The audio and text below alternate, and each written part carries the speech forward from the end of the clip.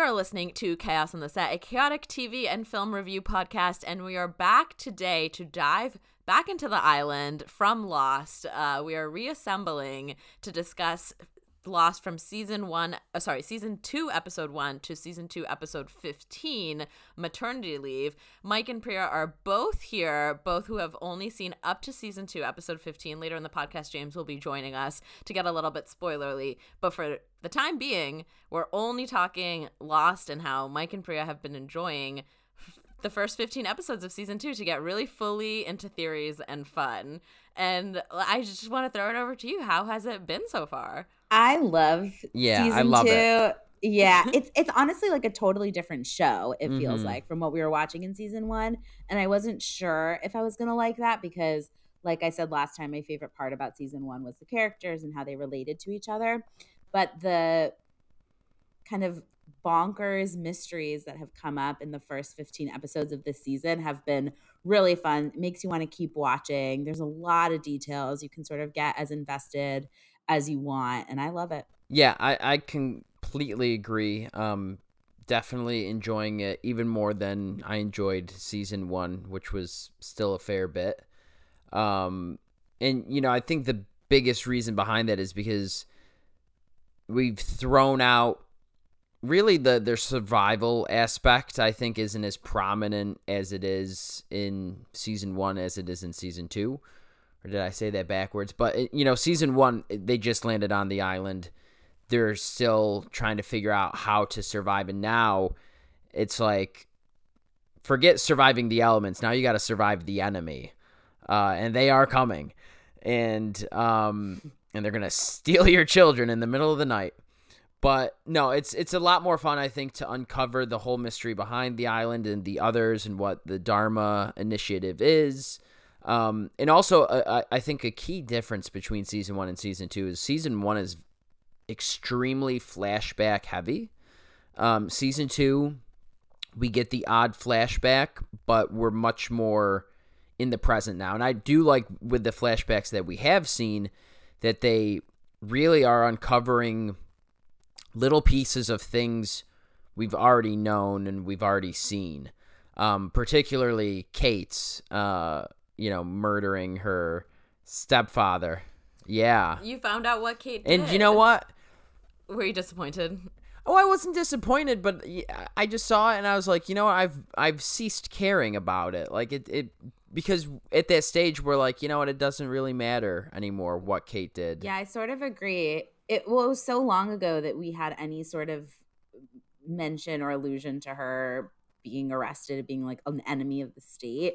And I think, and maybe this is a product of the show being older, but a lot of these things just sort of feel like kind of like gentle, kind of just not as intense as shows would be these days. And so like even what Kate did is sort of like very understandable. Lighting a fire to get your abusive stepdad dead makes sense.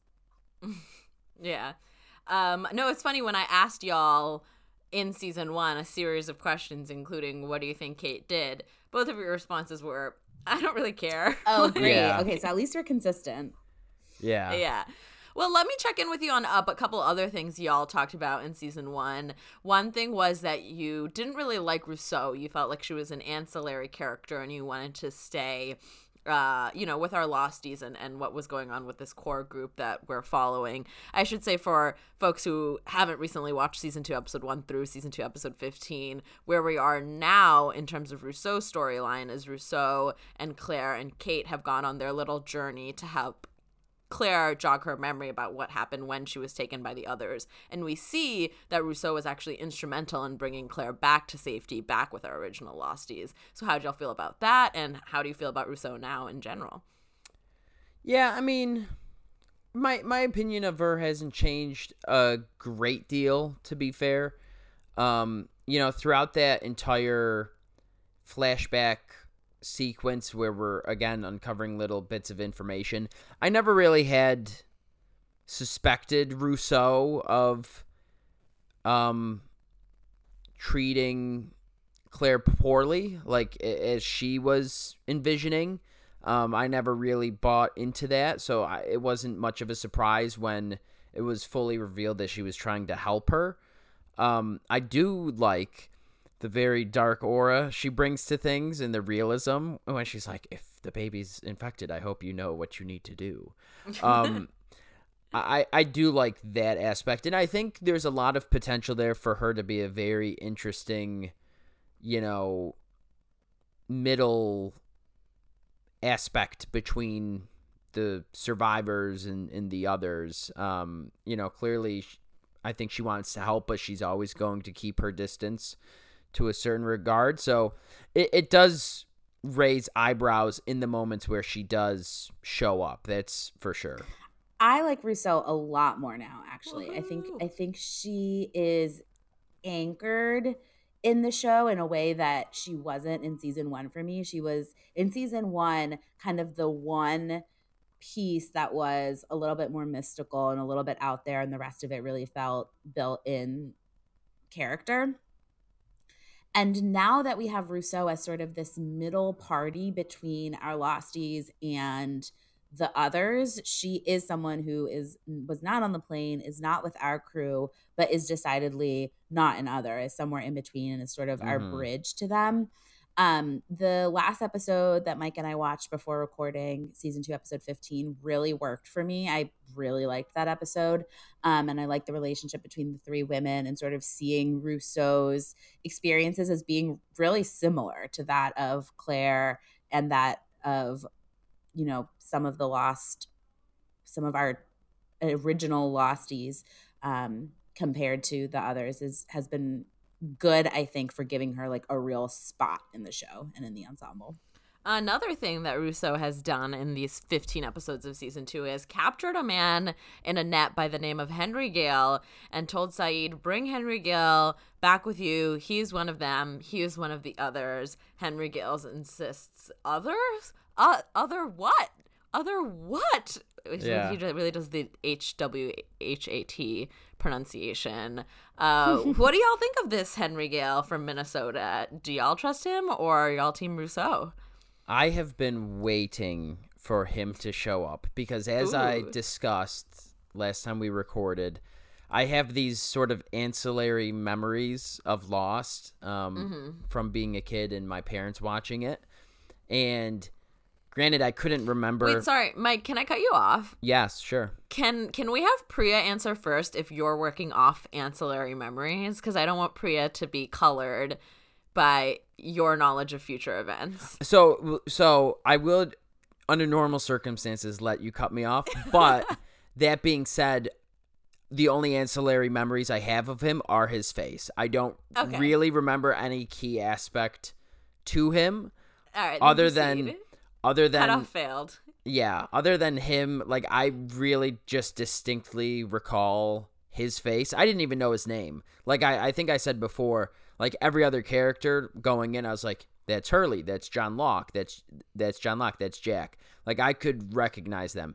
Him, I don't know why, but he was just like this distinct character in my mind, and he had this face, but I don't remember anything other than that. And I guess, like, the only significance behind me having that memory is that, he probably will be a significant character moving forward, but I mean, that's just an assumption to make purely based off of sort of his introduction, and, why wouldn't he be if they introduced him in the way that they did? So that being said, no, I do not trust him. I think he's lying. But I also don't. Even with all of the torture that Saeed is inflicting upon. Yes.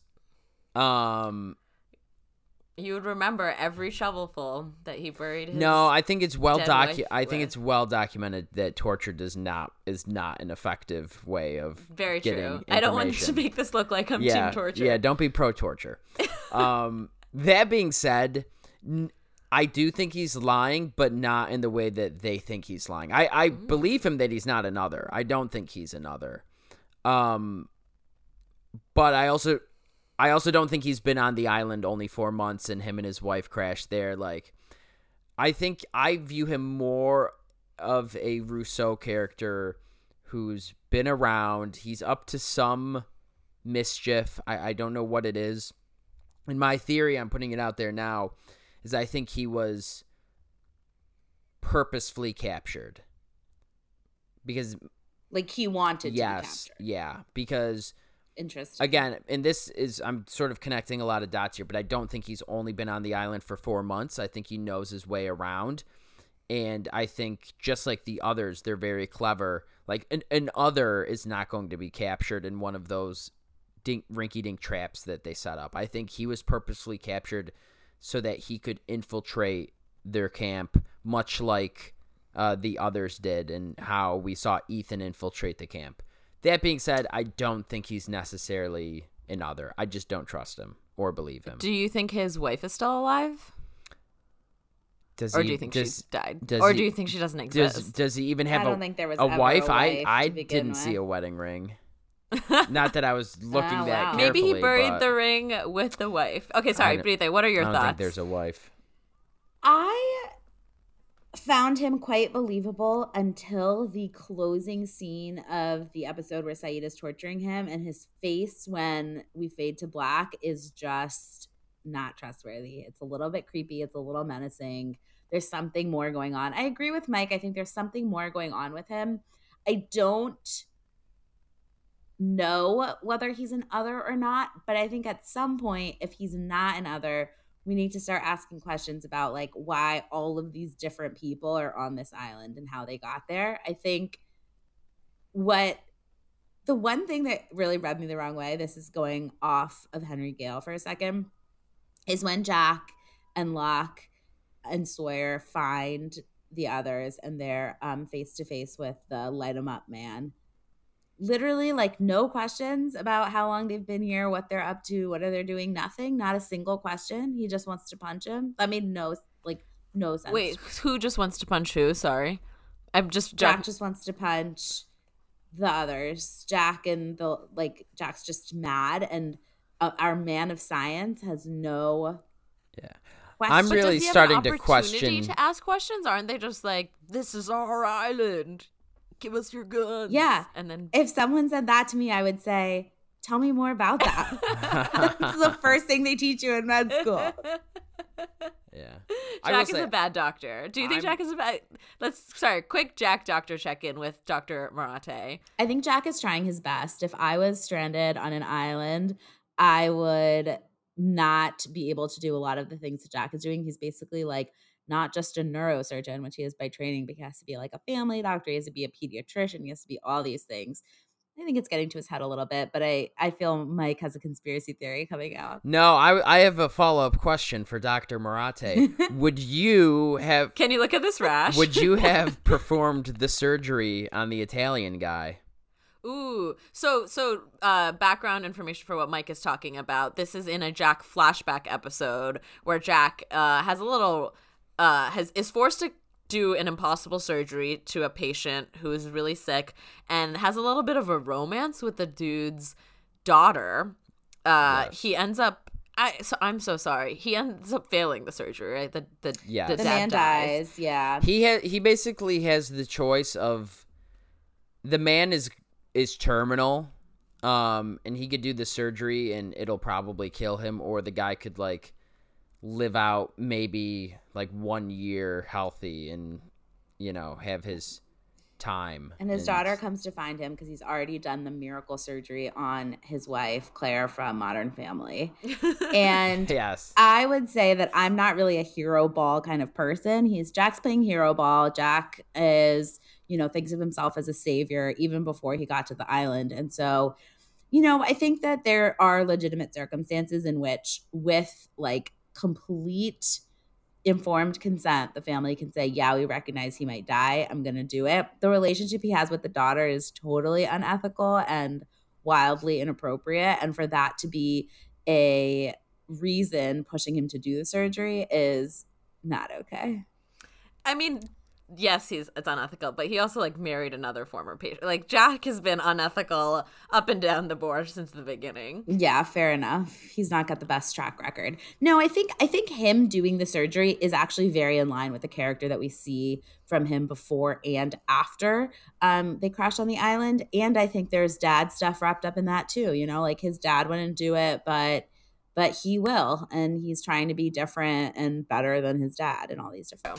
And while we're on the subject of Jack, I just want to take a moment to question his leadership capabilities, because he doesn't seem like he really has an idea of what exactly he wants to be doing and what role he wants to play, right? We saw that, I mean, really from the start in season 1, where you know, people started to look to him sort of immediately because he was the doctor, and, you know, he shied away from it. He's like, I don't want to be in charge. I didn't sign up for this type of thing. And he did, you know, in a way become sort of a de facto leader. And then, you know, you also have other type A personalities in the mix, which really came to a head in season 2. Between him and John Locke and Sawyer when we got to the issue of the army and the guns. And, you know, between obviously like John Locke is struggling a bit, especially we saw it right at the end of that last episode when he really, you know, threw all the plates on the ground. But John Locke has this sense about him where he is kind of following his own path and he's just doing what he thinks is right. And I don't think he envisions himself necessarily as like the shot caller and making decisions on behalf of other people. He's very like puts the ball into other people's court sometimes, while maybe like giving his thoughts and opinions. And I'm not saying that's right, but Jack needs to like make up his mind here, because he's fighting with these other sort of type A personalities on the decision making, but he's not really staking his claim as the tribe's leader, so to speak. And it's just creating many, many messy situations where there's too many voices in the room, and it's really just leading to utter chaos. And I feel like really going to come to a head with this whole army thing, wherever we stand with that. A lot of Survivor language that you just used, right? Like there's no clear leader. You need to delineate a leader who's in charge of this tribe. I actually thought John Locke also had I felt like there were inconsistencies between the more recent episodes and where he was last season. Like he seemed to be pro getting answers out of Henry Gale, using whatever means necessary. And before, he was more of the pacifist, like, why do we need guns? We shouldn't assume people have bad intentions, et cetera, et cetera. So that seemed a little bit off to me as well. I feel like they're both trying to figure out exactly where they fit right now as more and more mystery and more violence is starting to happen. Yeah, and John Locke also has, you know, that key aspect of the Dharma Initiative, and he's really the face of uncovering that, where Jack doesn't really seem to care as much about what exactly the Dharma Initiative is. And I loved that we finally got just a little glimpse of the clock hitting 0. What a great teaser that was. And those symbols, what do they mean? My God. So when that clock, this is during the showdown, right, where Jack is trying to protect Henry Gale, and he says, the only way I'm going to... Yes, Locke needs to open the door. Yeah, Locke wants Jack to enter the numbers, and Jack's like, I'm not going to go do it. Open the combination, and I'll let you go enter the numbers. Yeah, what a great really scene. Good scene. I have to say, I am still, unfortunately, man of science here, and I think that nothing's going to happen if we don't push the button. Ooh, interesting. So you think those hieroglyphics are just fun? They don't seem fun, but I think somebody wants you to think that something's going to happen. I think, I think I was maybe leaning that way before. Now I'm definitely like something happens. Like there's too much weird shit going on. I think everything has a consequence on this island. And I think the recent events and seeing like how established they are and how they had this whole sort of hospital and like infected potentially Claire's baby. I think there's some greater experiment working here. But more than just like a game, more than just like, well, let's see how long they can push the button for. But who knows? Hopefully we find out. I mean, John Locke is at this time very committed to pushing the button in his Man of Faith style. When we recorded our season 1 podcast, both of y'all were very suspicious of John Locke. Some quotes that I wrote down. Mike said he's evil, gives traitor kind of vibes. Yeah. Mike literally thought he was an other infiltrating. You thought he was related to Ethan or could be related to Ethan. I did think he could maybe be. You thought he got them on the island on purpose. Also that, but I still think you still it doesn't necessarily make him an other. Just like I don't think Henry Gale is another. Henry Gale's another. Wait, sorry, I think if anything, maybe there's a connection between the two of them. Mike, between the two of who?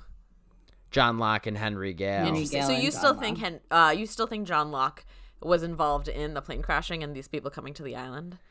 You know what? I've softened on that a bit. Season 2 John Locke, I think, is more genuine than season 1 John Locke. I don't know. He's just like not as like preachy about the whole destiny thing. Now he's more like philosophical John Locke, which I like this version of John Locke. But I do think there's still, and I think Jack recognizes this. I think you can only trust John Locke so much. I would not put pure faith into him. I think there's still plenty of potential for him to turn into a traitor one of these days, and be behind some kind of greater scheme. Yeah, I think he's a bit pathetic, actually, this season so far. I feel like we're seeing that he's very driven by... Especially that last episode. Yeah, he's very driven by emotion. He really needs things to sort of go a certain way, and when they don't, he freaks out. And I think he's got a lot of insecurities. And so, like, when he's in a role of power and dominance, like as Claire's protector, as the baby's protector, I think he does really well. And I do think he has a good heart and is a good person. But we're sort of seeing these things come out. I think like a Man of Faith is sort of based on this. He's just clinging to hope, to shreds of hope, because he needs things to work out a certain way. And I think that's really going to start to come to a head with this Henry Gale stuff. Like, that was very obvious and very easy for him to get under Locke's skin. What Preet is talking about is at the end of, it was the most recent episode that this happens, at the end of 215. Yeah, where I think so, yeah. Henry and Locke are having a conversation about novels, I guess. Dostoevsky had his virtues, too. He was a genius, for one. Bullfighting isn't everything. So which one are you? I'm sorry? Are you the genius? Or are you the guy who always feels like he's living in the shadow of the genius? I was never very much into literary analysis. I just don't understand why you let the doctor call the shots. No one calls the shots. And then Locke leaves and smashes a bunch of plates in anger, which maybe not the... Locke, he just told you the walls are thin, so maybe not the best sign to then... Can I just say, too, plates. when Jack asked Locke, John, what was up with the book? And John just passed off as innocent, like, just thought I'd help him pass the time, or whatever excuse he gave. Uh-huh. I thought there was going to be, like, some hollowed out pages in that book and he's, like, slipping him something. Traitor. He's a traitor. Interesting. All right, well, this is a topic change, but Preet was just talking about Locke taking care of Claire's baby, so it does bring up the question of another man on the island who feels he is also in charge and responsible Charlie's got got to fucking get it together. My God, what a freakazoid. Tough look for Mary, am I right? Yeah. Yeah, really tough. What a fall He's from doing grace better, for that actually, as a character. hobbit. So in the episode Fire Plus Water that both Priya and Mike have now seen, Charlie is having these intense visions and hallucinations and believes that Aaron, Claire's baby, needs to be baptized and essentially steals the baby and freaks Claire out, obviously. And Charlie insists, I'm not gonna hurt her, Claire. Or hurt him, Claire. And Claire's like, but you're hurting me, Charlie. You're hurting me. Tough one. Anyway, tough look. He goes to Echo. He's like, Echo, back me up. Like, you said the baby needs to baptize. And Echo's like, not like this, bro. I'm not backing you up here. Which I still... Leave me out of this. And I leave hope God out that... of this. I hope that's going to come full circle and that's not just like something that we've moved on from, because we haven't heard from Charlie now in a few episodes. I mean, obviously we're going to... What specifically do you want to come full I mean, circle? obviously we're going to see Charlie again, right? But like this insistence on why he needs a baptism and why he needs to be saved. I still think there needs to be something more to that other than just like she thought, you know, like now he's sick and then, you know, as of last episode, he's recovered and that's it. And we're just moving on with the baby. I hope that's not the case. I hope there's more actual meaning behind why he needs a baptism specifically. It just seemed like a very odd thing to me. Do you think that Charlie was using again? I thought so. In that episode, I thought so. I thought there were a lot of things in there that wanted us at least to think that he was using, including the vision that he has. It's very different from any of the other weird things we've seen on the island. Like when everyone saw the polar bear, we know there was a polar bear on the island. Kate saw a horse. She's the only one who saw the horse, but the horse was at least depicted in a realistic way. Charlie's vision is... Shannon saw Walt. Shannon saw Walt, but so did Saeed. Like, other people have seen Walt. Charlie's vision was very clearly something that was not actually happening. Like, his mom and Claire are not there dressed as angels and pleading with him to save the baby. And so I thought the combination... Hold on now. No, you're making me think back to season 1. Remember when Jack kept seeing his dad? Yeah. And then the whatever happened to the body? Right. That's what happened to true. Christian Shepherd? We still don't know. We haven't come around on that. Did Christian Shepherd's body get reincarnated into Aaron? Oh God. Oh God. But I'm sorry. What were you But saying though? Like so his vision is different. So I think that episode really was trying to get us to think that he was using heroin again. Like all signs pointed that way. He's also having like the physiologic reactions, right? He's like sweating, he's jittery, his pupils are dilated, whatever. But he is very insistent that he's not. And I don't know. You don't never believe a drug addict, right? But like, I don't know. Yeah. They haven't come out clear and shown us yet. Yeah. I mean, I will say, I think in typical Lost fashion, odds are things are not as they appear to be. Agreed. And things are not, and the reality is not what the show wants you to think it is. And he doesn't take Sawyer up on his offer to get more heroin from the closet. I mean, I'm gonna lean like I think a lot of it is based in trauma, and he's having these traumatic visions and I mean, you might even describe it. I'm no medical professional, but like almost like to some degree of psychosis or something of that nature. And I think we also see a little bit mirrored with Claire, where she has no memory of what happened to her, and now that is starting to come back. And I do feel bad for Charlie, but I just find his character as of late to be so insufferable. I felt bad when Locke punched him, but I was like, you know what, dude, I also want to punch you. So, and it's Locke, I love, and it's not Charlie. only that was a really, really good moment. It was a good punch. Yeah. It was a good punch. It was a good moment. It was a little bit something that you didn't expect Locke to do, and I loved it. And it's like, yeah, in a certain sense, you know, Charlie is just delusional at this point. But also, he's just like so annoying and like so whiny, like the way that he like talks and carries on. He's like, wait, Claire, I figured out what's wrong with Aaron. We have to do something. Claire, no, believe me, Claire, please. I'm like, shut the fuck up. I too found Charlie really annoying. That audio is gonna be brutal, by the way, me fucking screaming, but it had to be Probably done. not as bad as my Claire impersonation, but Yeah, it wasn't that bad. I mean, no worse than what's actually happening on the show. So. I literally, when I was listening to a Lost podcast about Fire Plus Water, hearing the hallucinations and the sound of Aaron crying, I was like, I can't listen to this, and I just called Priya instead. I was like, I'm not listening to this podcast. I want to talk to y'all about Echo. Echo is a new character introduced, one of the tailies in the back section of the plane. I really, really liked Echo. I think Echo's flashback episodes are very interesting, and he's shown to be a very intriguing fellow. I was instantly taken by Echo when he demands Charlie take him to the plane where he found all of the statues, knowing that that's tied to his past. He's like, Charlie's like, let me just tell Claire where I'm going. I don't want her to get the wrong idea. And Echo catches on to that, knowing that Charlie knows what's in these statues, because he's like, what is the wrong idea? Where would Claire think you were going? So just, he's constantly shown to be such a brilliant man. I think he's an interesting foil to John Locke when we see him. But what are y'all's impressions of him? I mean, agreed wholeheartedly.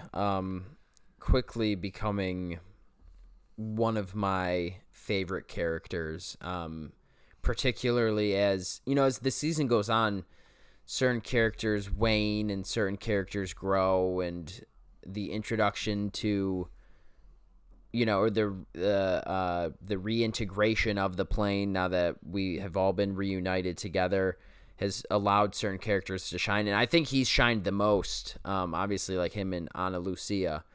And it's interesting because at the same time we're really seeing other characters fall into the foreground outside of just a few episodes. Like I view, well, I guess I can't say that about Sayid because he just tortured Henry Gale.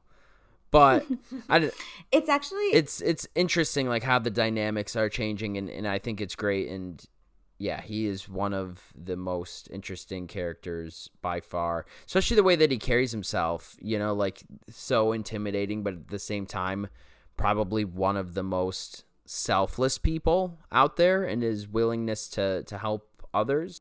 It's funny, Shruti, that you just asked us like what we thought of him, and we haven't talked about him since last podcast, because he feels like someone who is so well established and well rooted that he feels like someone that we've known for as long as all of the new characters, to be honest.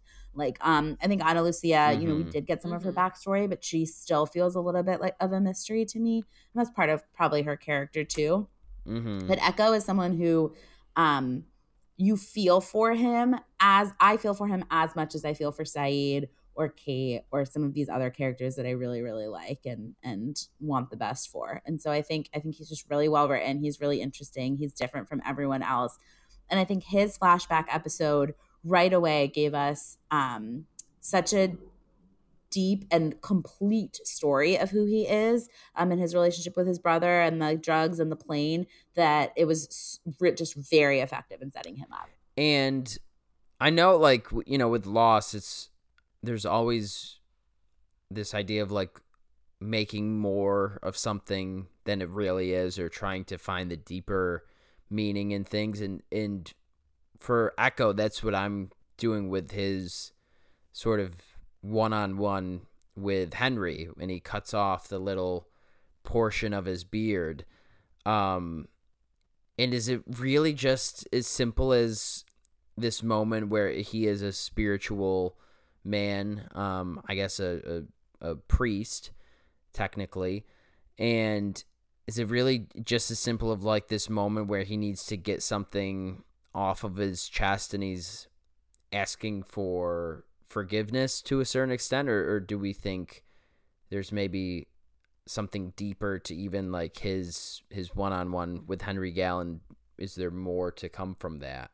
I think there's going to be, but I don't know what what that might entail. That moment for me is just so deeply personal that it makes me think, again, I've seen the show, but when I'm putting myself Sure. back in that time period, I watched that scene with Henry Gill and Mr. Echo, and I'm like, you cannot be this genuine with this person and have the person he's talking to not be an other. Like, he's apologizing to him for killing two of his friends, and it's such a genuine apology. I'm almost like, how can you foster that amount of genuineness to the point where he like is growing these two stubs of his beard as like penance for the two people that he killed, and he cuts them off in that moment, thinking this is a symbolic to this man that he's talking to. How can that have such significance if it's just a random man that actually doesn't know the two people that Echo killed? I don't know. That was just such a good scene that I was like, this scene needs to have significance. You know, it can't just be to some rando. Yeah, I think everything Echo touches is gold. I love him. Has that actor been in anything I'm else? not sure. Don't look him up. Yeah, I won't. I'll let you know. I'll look him up Good later note. for you. Let's note. just I was ready to reach my for my phone let's there. quickly just hit on our other tailies. You know, we have Ana Lucia, we have Libby, we have Bernard. How do y'all feel about? My God. Ana Lucia's a fucking nutcase. Jesus Christ. I love Bernard, by the way. I want more Bernard. Like, where has he been? You know, him and what's his wife? Sharon? Rose. Am I making no Sharon? Oh, Rose. Sharon is dead. What am I Sharon's saying? dead. R.I.P. Rose. Shannon. Oh, Who who's you Sharon? guys were then? also mean to. You guys were a big Shannon fan. Smell your aunt. I combined Shannon and Rose into Sharon. We wanted more from Shannon, and I'm sad she's gone. Shannon didn't deserve dying because the writers didn't know what to It's do with really her. funny, That's actually. not fair. They texted me like, "Fuck yeah, a Shannon episode." Which, if you don't remember, the Shannon episode is the episode she dies in. The one and only Shannon episode. And so I screenshot it and sent it to one of my favorite Lost fans, Laurel. I sent a screenshot to her and I said, should I tell her? And then, Priya, you didn't text me for the next couple of days. So I was like, what happened? She like paused the episode. So there was just like agony waiting I for literally had to pause the episode. I think I like flew somewhere. I did not finish that episode until several days later, and then she was dead, and it was devastating. The twins. There weren't twins. Sorry, they were just siblings. I agree. Ana Lucia. Oh, sorry. Do you want to finish talking about Shannon? I just want to say really quick that, you know, Boone and Shannon are quickly killed off of the show because the writers didn't know what to do with them. And I think at least the Lost podcast that I've been listening to, which is called Down the Hatch, highly recommend if you're a spoiler listener because they go full spoilers. They talk about how Boone and Shannon are just really young. And so with all of these other characters, you have years and years to flash back into their lives too, where like Boone and Shannon are like, what? Early 20s. Like, it's really hard to give them backstories. Like, all Shannon's backstory can be is my dad cut me off and I'm trying to get this internship, and you know, so there's just less to mine there. I mean, that being said, though, you know, like her episode and her dying, like personally, I was not very moved by it. You know, like it wasn't a big character death, and it was like, oh wow, didn't expect that, or like what a loss. And I don't say that because Mike hates women. I dislike Shannon. I say that because it felt like they were really trying to force it down our throats with her flashbacks leading up to this death of like, look, Shannon has come full circle. Shannon has grown and now she's dead. And now it has meaning because we just showed you all about this shit in her past. And it also feels like a plot device just to sort of get Saeed to where he is now, of having this degree of vengeance to him and being pissed off and distraught. And so, like, to me, it just felt a little lazy, I think, the way that they killed off Shannon. And it was also just, like, so... I guess I'm not expecting, like, some crazy death, but it was just, like, so unceremonious that it was just, like, oh, mistake, turn camera. Oh, it was Shannon. She was hit. And then it's, you know, I don't know. It didn't work that well for me personally. Sorry, we went on this tangent, but we were talking about tailies previously. I mean, how do we feel about Libby? How do we feel about? I want to know more about Libby. Something's weird with Libby, and I can't wait to find out what. She's the clinical psychologist. Yeah. Mm-hmm. And yeah, Hurley's into her. There's like some weird moment that passes between them that makes me think that she's got something else going on, and we're going to find out. Ana Lucia, I agree, a little bit unhinged, just a little bit unhinged. we got Bernard. We love Bernard. Haven't seen him in a while, and Echo's the best. We didn't get to say, kind of on the topic of Ana Lucia, one of the worst lines in the history of television I was pregnant. is no, actually, is how long would it take to train an army? Oh, let's talk about this. So this is at the end of the Light 'Em Up episode, right? When Jack is confronted with all of the people, all the others who say, this island is our island, give us your guns and go away. And Jack goes to Ana Lucia, former police officer, and says, how long would it take to train an army? Not Saeed Jarrah, former the actual army. Yeah. Right. Also, you have 30 people. What army? I don't understand. Yeah, like what? So what do you think is going to happen with this army? It's not happening. There are no guns. Sawyer has all the guns, right? We haven't talked about Sawyer either and how he took all the guns because, I don't know. So because he wants to be hated. Sawyer in the Long Con episode, which I think the Long Con was an episode for me where I was like, this is great. Yeah, I was getting a little. That was a great episode. Not predictable. Lost was never predictable, but I felt like I was smarter than it. And then the Long Con came along, and I was like, nope. Yeah, nice try. Right. No, exactly. Right. I don't actually think an army is being built. I don't think anyone's building an army, and I think the army is integral, right? Correct me if I'm wrong, but in the Long Con, Sawyer tells Kate, oh, Jack and Ana Lucia are trying to build an army and they're going off and doing this, that it's integral to the con to get Kate to go and try and get the guns or something like that. So there's been a plot element where the army has. That's very true. That's very true. Yeah. I do think, I don't know if they're really going to raise an army in the sense that they've talked about it, but I do think there's going to be some forthcoming need for more violence and a counter offensive of sorts. So I do think, they're definitely gonna have to put more guns into more people's hands and somehow get them back from Sawyer. But yeah, the whole going to her instead of Saeed doesn't make any sense. Also, quick sidebar on her. It's interesting to watch this show that was made in the 2000s. And how they particularly tackle her backstory of being a rogue cop, a trigger happy cop, and I'm like, I don't know. In today's climate, I'm like, would be a very different episode. It's very, very odd just watching it sort of with that lens. Yeah, agree. And I don't know. It's hard. It's really hard to try and understand her character. I still think there's so much more there that we're not seeing. And it's also odd how quickly Jack has really cozied up to her. All based off of this drink they shared at the airport bar. I think his cozying up to her is directly happens in the exact same timeline that he realizes that Sawyer says he loves Kate, and he realizes there's something going on with Kate and Sawyer, and so he's distancing himself a new girlfriend. Yeah, he needs to find another woman. Yeah.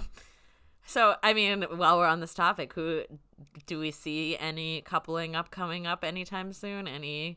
Anyone telling the other that they love them? Anyone banging? What do we think is going to happen? It's hard to bang. There's so much sand. I just don't think there's going to be. I don't think it's going to be a huge aspect in the show. I think something will. I mean, just because I don't think it worked that well with Saeed and Shannon. Yeah, but that was also the weirdest couple to ever form. I think that the stuff with Jack and Ana Lucia will continue to sort of smolder, and they're both sort of trigger happy people, and so they have that sort of passion to bond over.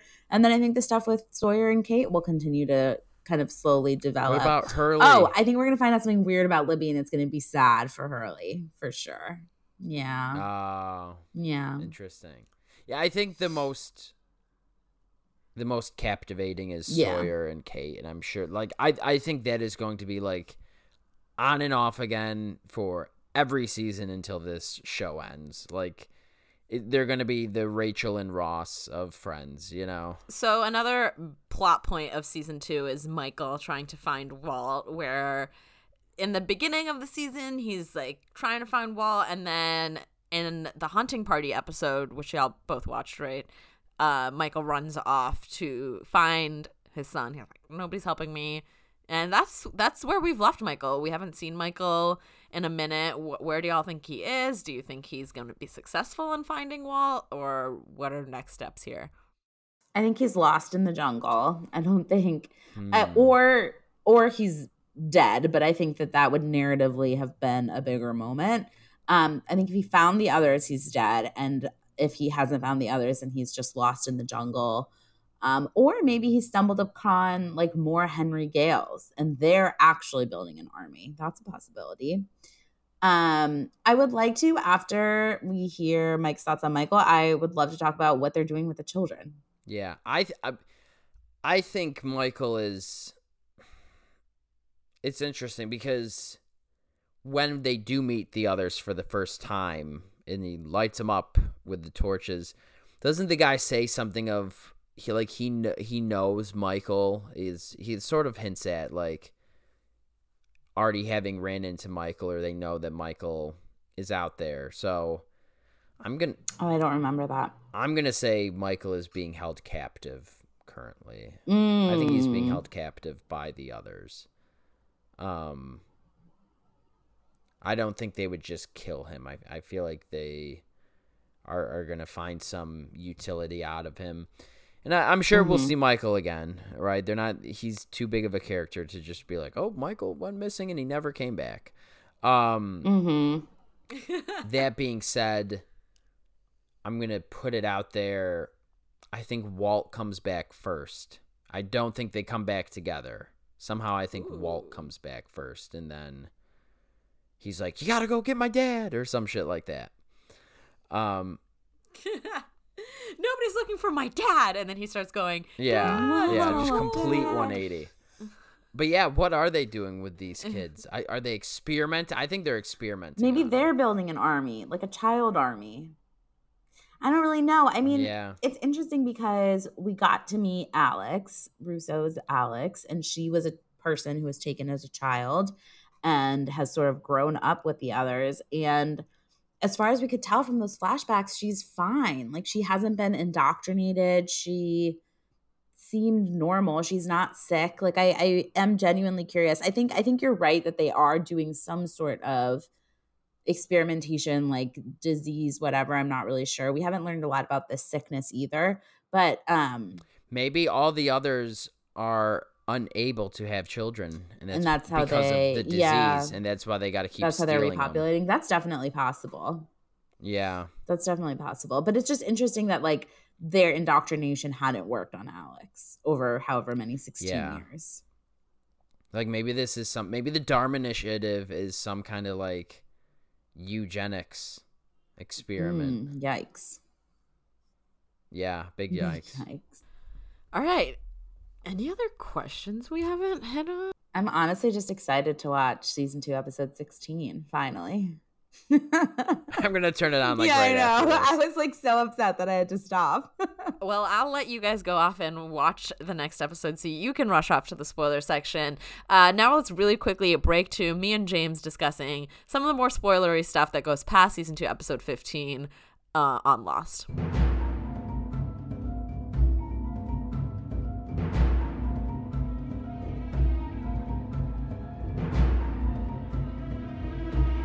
James, thank you so much for joining us on the spoiler side of this Lost conversation. I'm so pumped to discuss all of Mike and Priya's thoughts with you. But before we dive into their journey with Lost, I want to hear more about your journey on Lost, how you first started it, your experience consuming it the first time and on rewatch. Give us the whole spiel. Oh, man, I don't know if we have time. Thank you so much for having me. My Lost journey began in 2006. I had like just started using my own iTunes account and was like prowling the iTunes store for like anything like free just for the rush of downloading something. You know? And can you, if you feel comfortable, can you say how old you were in 2006? Oh yeah, it was 2006, so I would have been 12. Okay, cool. Just I want people to hear because some people were 30 in 2006. Oh also sure, looking for Lost. yeah. Yeah, so I was 12 years old. I had just started the 6th grade. Amazing.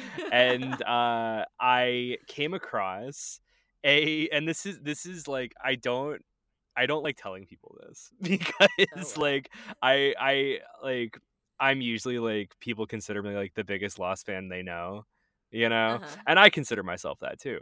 But like the first episode of Lost I ever consumed was a recap of the first 2.5 seasons. No, wait, how? It was just like they played it on ABC. So yeah, they used to play on ABC like at the beginning of each season, and at the beginning of each like mid-season, and the Mhm. episode before the season finale. Oh my god. They would do a recap episode. This one was narrated by Kyle MacLachlan. Wait, it was narrated? Was it like literally saying, and then Jack went to go do this? Or like, how did it Oh work? yeah, like it was called the Lost Survivor Guide. Wait, I want to see these. Oh dude, it's great, honestly. Yeah. Like it got me to watch the show. And it was probably necessary in those days where you couldn't easily just go watch them on Hulu so you could catch up to the new episodes. Right. So like, you know, as a result of watching it. So like, yeah, it's like Kyle MacLachlan recapping like the first 2.5 seasons. Because it was in the mid-season break of season 3 that this dropped. Wow. Yeah. So I watched it. I was like, oh my God, what is this? This looks amazing.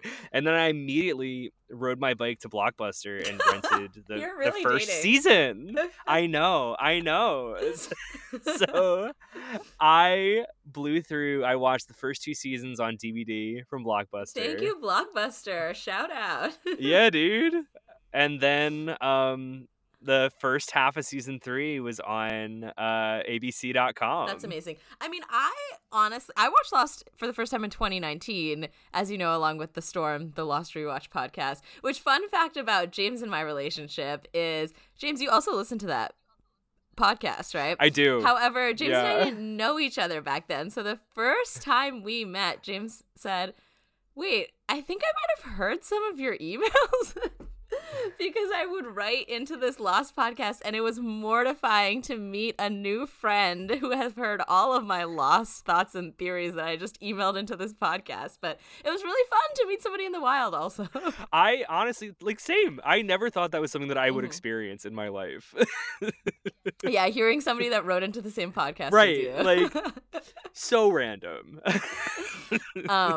But even as watching in 2019, because we would so that podcast was like a group of people were watching it for the first time through the podcast Patreon. A lot of times we would sync up and watch it together, but I didn't have Hulu without ads, so if I watched it alone, I wouldn't be synced up with everyone. So I borrowed the DVDs from the library. So I could be synced up with everyone. Except, and it got a little complicated because DVD and Hulu, sometimes they have different editions switch. Like in the season 4 finale, this is the spoiler section so I can say it, the part where Sawyer jumps off the helicopter is like the end of one act, but on the Hulu version, Sawyer jumps out of the helicopter first and then the end of the act is something else. So everyone was watching Sawyer jump out of the helicopter while I was watching something pretty casual, and everyone was like, Sawyer, and crying over him, and I was like, I have no idea what's going on. That's so weird. Right? They Why like would they do reordered that? different scenes. I think it might be because of, like, especially with finales, there are 3-part finales, they probably did ads weird and stuff like that, and so when they take out the ads, they might squish them into one. I don't really know. Yeah. But yeah, I mean, I guess with that episode, like, with all the, like, you know, part 1, part 2, they air on the same night. So, like, I guess that, like, they don't think, like, they don't, when they air the same night, it's not really 2 episodes. It's just one long episode. Exactly. Well, here's the weird thing, and I'm confirming this as I say it because I don't want to be wrong, but I believe, hold on. Yes, this is the craziest thing. You can watch the seasons on Hulu, the series finale. So in season 6 episode 17 is the end part 1, season 6 episode 18 is the end part 2, and then they also release season 6 episode 19, the end uncut finale that merges them together the way they were originally screened. And that's how I watched it, because I watched the finale synced up with these podcast people. And we wanted to make sure we weren't on like weird different breaks or anything like that. No, yeah, and the other thing with that too is I remember there was this whole controversy back when, whenever Lost first got added to Hulu, was like, so if you just watch part 1, part 2, there are full scenes and sequences missing. Wait, really? Yes. Oh my god! It is Wow. an edited version of the episode. That is That's why. insane. They have They the had to release uncut, the uncut version. Yeah. Wow. Well, see, I was sitting here being like, I wish we had 2 parts, because we did a huge thing for the Lost finale, so I was obviously drinking and I had to pee and there were no pauses. So I was like, why are we watching it in 2 episodes with a pee break? But anyway, Killers of the Flower Moon, I digress. Let's jump into Priya and Mike's thoughts and theories about Lost. I mean, I want to really talk to you about Locke before we talk about anything else, because Priya and Mike do not like Locke. They think he's a villain, and oh my gosh, wait, first I need to tell you something, and I need to tell everyone else something. Devastating news about what Mike has been spoiled on. Mike texted me on Saturday morning saying he got spoiled on Lost. I said, what was it? And he said, it was a podcast asking what's the best example of someone bringing back a character from the dead, and they responded Lost, even though that wasn't actually Locke or something like that. And I was like, oh shit, that's a huge spoiler. But I think now Mike has it in his head, and Mike has it in his head from like having had Lost on in the background, just like being a person in 2023, that like there is some bad connotation with Locke. Priya's evaluation of Locke, I think, is really, really interesting, in that she just thinks he's just like, she used the word pathetic this recording, which actually made me really sad, but she was basically like, he has all of this blind faith, and she's very sure that if you stop pushing the button, nothing is going to happen. So she's like, Locke is just pathetic. But I don't know, how do you feel about all of these opinions that they're having? The sad thing is that Locke is my favorite character. I love Locke, but he is pathetic. Mm-hmm. It's unfortunate. Yeah. I mean, the end of his life is so unbelievably Yes, sad. and I think that especially in season 2, like he's in his lowest point up until like season 5, you know? Yeah. Like he's having a rough go in season 2. And you have Henry coming in here, Ben, and it's like Ben sees him so clearly and is able to just like completely just tear him apart in a way that he doesn't even realize he's being torn apart. And I think that the thing that's even more devastating for Locke is that Ben is probably the single person who has paid the most attention to him in his life. That's true. I never thought about it that way. Like, really, like no one has thought about John Locke more than Ben. Maybe Richard Alpert. I don't know. But like for Richard, at least, even for Richard, like that's more of like, that was mysterious that this bald guy showed up. Whereas like Ben understands Locke like deeply. And that's what... And he put thought into how do I manipulate this guy. It didn't probably take much thought, but he thought about it. And like Ben is like, you know, like the latest in a pattern of people who have done that to him, you know. But like Ben is the worst offender of it. I mean, I thought it was hilarious that Mike thought Locke might be smuggling some kind, like he thought he hollowed out the book he gave Ben and he's smuggling him material. So it's like, wow, you really think Locke and Ben are allied? Wait till you find out. That's so interesting. I always love hearing people's like fresh takes. Another thing that I think is funny before we move off of this Locke talk is, and when we recorded the season 1 podcast, Mike had this theory that like Locke has been on the island before. He like crashed with them, but he was intentionally bringing all of these people to the island. And we had a listener and friend of mine named Laurel who texted me and said, in a way, he's not wrong, because he did bring all the people to the island, just not Oceanic Flight A15. They all go to the island for him on Ajira. And I was like, damn, that is a deep and meaningful point to make. So like at the end of the day, John Locke does bring them all to the island, just not while breathing. Poor Locke. I R.I.P. I'm grieving him R.I.P.. already. I know. Like, honestly, this is semi-related. Like, I feel like Jack in season 2 is like my favorite Jack has ever been. Like, I Is he think just the least insufferable? he is the least insufferable. He's in not season demanding 2. to do his own surgery, so that's pretty. That's the lowest bar when he's like, "I'm gonna be awake and do my own surgery." But I really love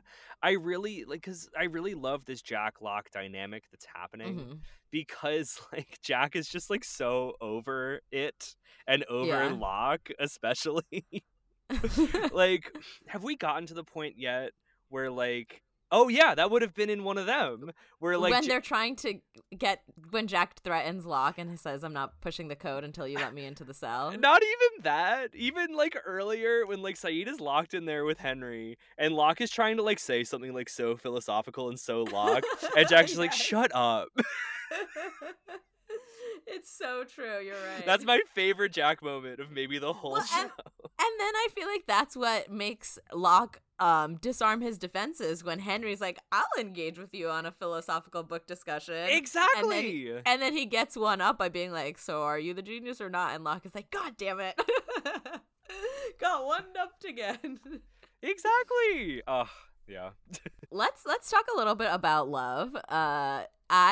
When I originally watched Lost, I was a embarrassing Kate Sawyer stan. I was like, woo woo for them from day one, mainly because I hated Jack and I was rooting for Jack's misery, but also because they paint them like in season. If you see early season 2 when like Sawyer is injured from the raft and Kate like sweet talks him into getting him to take his pill. She's like, "I just need you to do this for me." Just do like what? Her magic whispering in the ear technique gets him to wake up and take the pill. But they really, really seed it heavy on, and I'm kind of trying to see where they think it's going. And they're like, Kate and Sawyer are just going to be on and off again until the end of the series, which isn't really true. And then I think their whole thing was like, oh, Shannon and Saeed was so short that like they don't feel any motivation to put, I guess, start shipping people. You know, they're like, oh, this isn't that kind of show, which it isn't. You know, there's minimal sex and relationships on the show, but I disagree. You don't think it's minimal? Oh my god. I think I don't want to sound like what is it called? I don't know the word, but I think they could have had more sex. No. I mean, I agree with that. I mean, as far as like the shipping was like such a huge conversation topic while the show was airing. Well, Skate and Jate, right? Yeah, but then we would like, you know, like there were like podcasts that I was involved with at the time, and like we would talk about like there's like moments early in season 4 where like Kate and Daniel Faraday have like weird chemistry. Oh, interesting. So we would like I shipped Kate with the most. This is gonna sound so bad, but I will admit to this on a podcast. I really wanted Kate to sleep with Henry's dad. When they flash back, because how great would it be like, Ben, I fucked your dad. Honestly, because you're right. They do have chemistry. Like, they should. Right? There's like some weird like, stuff she's going like, you on. know. It's but like. I think, honestly, it's at the end of the day, Evangeline Lilly will have chemistry with a brick. Like, she's just a very attractive person. My number one Kate ship. Like, from early on, and the show really gets away from this, but like I feel like in the first like 7 or so episodes of season 1, they are really seeding Kate and Saeed. Oh, interesting. How so? They are like on adventures together. Yeah. And they are like intellectually comparable. Yeah. They are making plans together. They are on the same page. They have like each amazing other. Arms.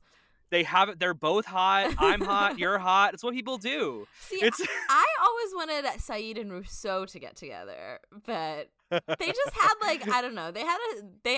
Ever since she captured him and tied him up, you know, they had a bit of an understanding and connection that you don't really see elsewhere, but no, it's true.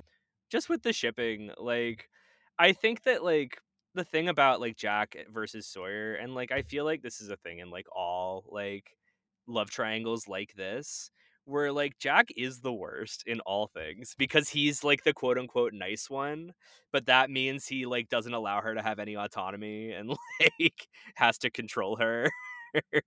Whereas like Sawyer just lets her kind of be a person and they're equals. Like, and that's the appeal of Kate and Sawyer in general. Well, also, listen, I understand Juliet and Sawyer get together in the afterlife. Like, I get it. I've let it go. Juliet is also amazing, and I love her smile. My lock screen for a very long time was literally Juliet in the afterlife meeting Sawyer. So I'm not trying to take anything away from them. However, in Juliet's last day of life, she sees, and we're getting into the season 5 finale now, when Rose is talking about, like, when you find somebody you really love, you just want to stay with them, and Juliet sees Sawyer look at Kate, like, there is always something between them, and there was till that moment, and she died thinking that Sawyer's one person was Kate, which is kind of sad, but then she met Sawyer in the afterlife. I mean, like, you're right, but, like, you're right that she felt that way. Yeah. But But she was wrong. Yeah, she was wrong. He loves her. But that's what makes it the most devastating, is that she still died thinking that. But we'll talk about that when we get to season 5. Yeah, not to get ahead of ourselves, but yeah, I could never get on board for Kate and Jack. Period. Sad that Priya said, quote, "I think we're going to find out something weird about Libby, and it's going to be sad for Hurley," which is kind of true. It's kind of true. But I don't think Hurley ever finds out that thing about Libby. The thing about Libby that he finds out is that she got shot in the stomach, and that is sad for Hurley, and also sad for Libby. Not to make Libby's death about the man that liked her. That is exactly what I was going to say, though. I cannot wait for them to watch Two for the Road. I think Priya's gonna scream. It is, like, I feel like it's, like, underrated as far as, like, a shocking episode of television. Yeah. Well, that's honestly why we had to split this season into 2 parts and watch so many episodes up front, because so much happens in the back end that our season 2 finale podcast will be a couple hours. Yeah. Not really, but, you know. But yeah, I mean, they haven't really been thinking much about Michael. They think Michael's captured somewhere. That Mike, podcast co-host Mike, not Michael. Mike thinks that Michael is captured right now, and that Walt is gonna come back and say, "You gotta come help me find my dad," which I would have loved to see, but sadly Walt was too tall. Neither of them have mentioned, it's probably because Walt went through puberty on the podcast, at least. Wait, what do you mean? Like, they haven't thought, Walt's probably gone because the actor grew up. Oh. Well, because, like, I think the show is really good at, like, locking you into this timeline of, like, every episode is roughly 1 day of real time. Yeah. You know? And also, they're on the nose. They think this isn't completely correct, but they say, maybe they're trying to get these kids because they're unable to have children. They think it's because of the disease or the sickness, which isn't necessarily true, but they're on the right track. So they have all of the reasons for why they would want Walt to not think about puberty. Yeah. No, absolutely. And, like, the Walt stuff is, like, it's so interesting. Like, because there is, like, a lot of, like, really good. Like, did you watch the epilogue? Yes, the new man in charge, right? Yeah. So, like, I'm glad that they did tie off, like, the Walt situation to some degree. I mean, if you think about Walt's story and Michael's story, like, those are also really, really sad stories when you think about their whole life, or Michael's whole life in relation to Walt is oh my God, unbelievably sad. Like, I'm not looking forward to discussing that in season 4, because that's so sad that's the fate that he resorts to. But. No, Michael gets maybe the rawest deal in the show outside of Saeed. Yeah. Oh God, they do Saeed so dirty too. Or you know who gets done the most dirty? Ji-yeon, Sun and Jin's daughter. Although she probably still gets all that Oceanic settlement money, so. Yeah, she's gonna be just fine, honestly. And her parents were already rich. Exactly. All right, well. Those are all the notes that I had taken for us to touch on. Do you have any other lost thoughts or theories? The thing about season 2 that I think really makes it, like, the most, like, I kind of consider it, like, so different from the rest of the show, and that it is just, like, has this such a clearly delineated season arc, and, like, I always kind of felt like season 2 is, like, kind of forgotten about when I would, like, think back on the show, but like, in retrospect, I honestly feel like getting into, like, seasons 4 and 5, it really is, like, making a lot of, like, taking strains to, like, tie the show back to the ideas from season 2. Because like when when you've got like Locke and Jack at the Orchid Station, and like we're following up on like yeah, we're following up on the conversation from Exodus, but like we're also following up on every conversation through season 2. Because like this is like the entire basis really of like the breakdown of Jack and Locke's relationship, and that does carry through to the end, Yeah, even without Locke. even without Locke. All right, James. Well, thank you so much for doing this. We can't wait to continue to break down Lost spoilers with you. In the meantime, most people, when we end this podcast, throw out their socials or their Letterboxd or whatever people can follow you on. Is there any place you want people to follow you? You also don't need to if you don't want people following you. I'm follow my Letterboxd. I'm Prince Squeak. Okay, nice. On Letterboxd. Prince Squeak. Great reviews. Can highly recommend. Great Letterboxd follow. Okay, great. I will now throw it back to Priya and Mike as we close out the show. All right. That is it for this session of the Lost podcast. We'll be back soon with Mike and Priya to break down all of season 2, and we'll give you an update on when that podcast will be coming out once we get a track of Priya and Mike's watch schedule. But in the meantime, Priya, do you want to tell folks where they can find you if they're interested in tracking more of your thoughts? You can just share your Goodreads if you want. Sure. I'm at Priya Marathe on X or Twitter. I am at P Marathe on Letterboxd, which I'm trying to use a little bit more. And you can follow me on Goodreads at Priya Marathe, which we're in the tail end of the year and gotta get reading those books to meet our reading challenge. You're gonna have to lock yourself into the hatch and just only read. Just read. Join Henry Gill and make a little book club. That's right. You can follow me on Letterboxd at mricardi, and you can follow me on Twitter as long as you promise not to retweet Lost spoilers because it's a dangerous place. And you can follow me at Mike_Riccardi. I've been losing followers lately. I don't know why. I need more, and I think I'm pretty entertaining. So it's probably just because people are quitting. Probably, Twitter, yeah. Yeah. But I'm sad about it. Anyway, you can follow me on Twitter at Micromarate. I don't mind losing followers, though. And you can follow me on Letterboxd. I'm at Shruti Marate on Letterboxd, but I'm going to change that because I don't like that. It's my full name. So TBD. Maybe I'll be Micromarate soon. I got to upgrade to Pro to change my username. Anyway, and then you can follow our show on Twitter and Letterboxd and Instagram on all 3 of those. We're at Chaos on the Set. And then we have an email too that you can email thoughts to, or we got some emails of folks wanting to come on the pod. We're curious to have y'all involved in any way, shape, or form. Please email us your thoughts at chaosontheset@gmail.com. Anything about Lost Season 2. We're going to be covering the Marvels next week, so any Marvel or MCU stuff. We want all of those thoughts and theories. Again, send them to us at chaosonthesetpod@gmail.com.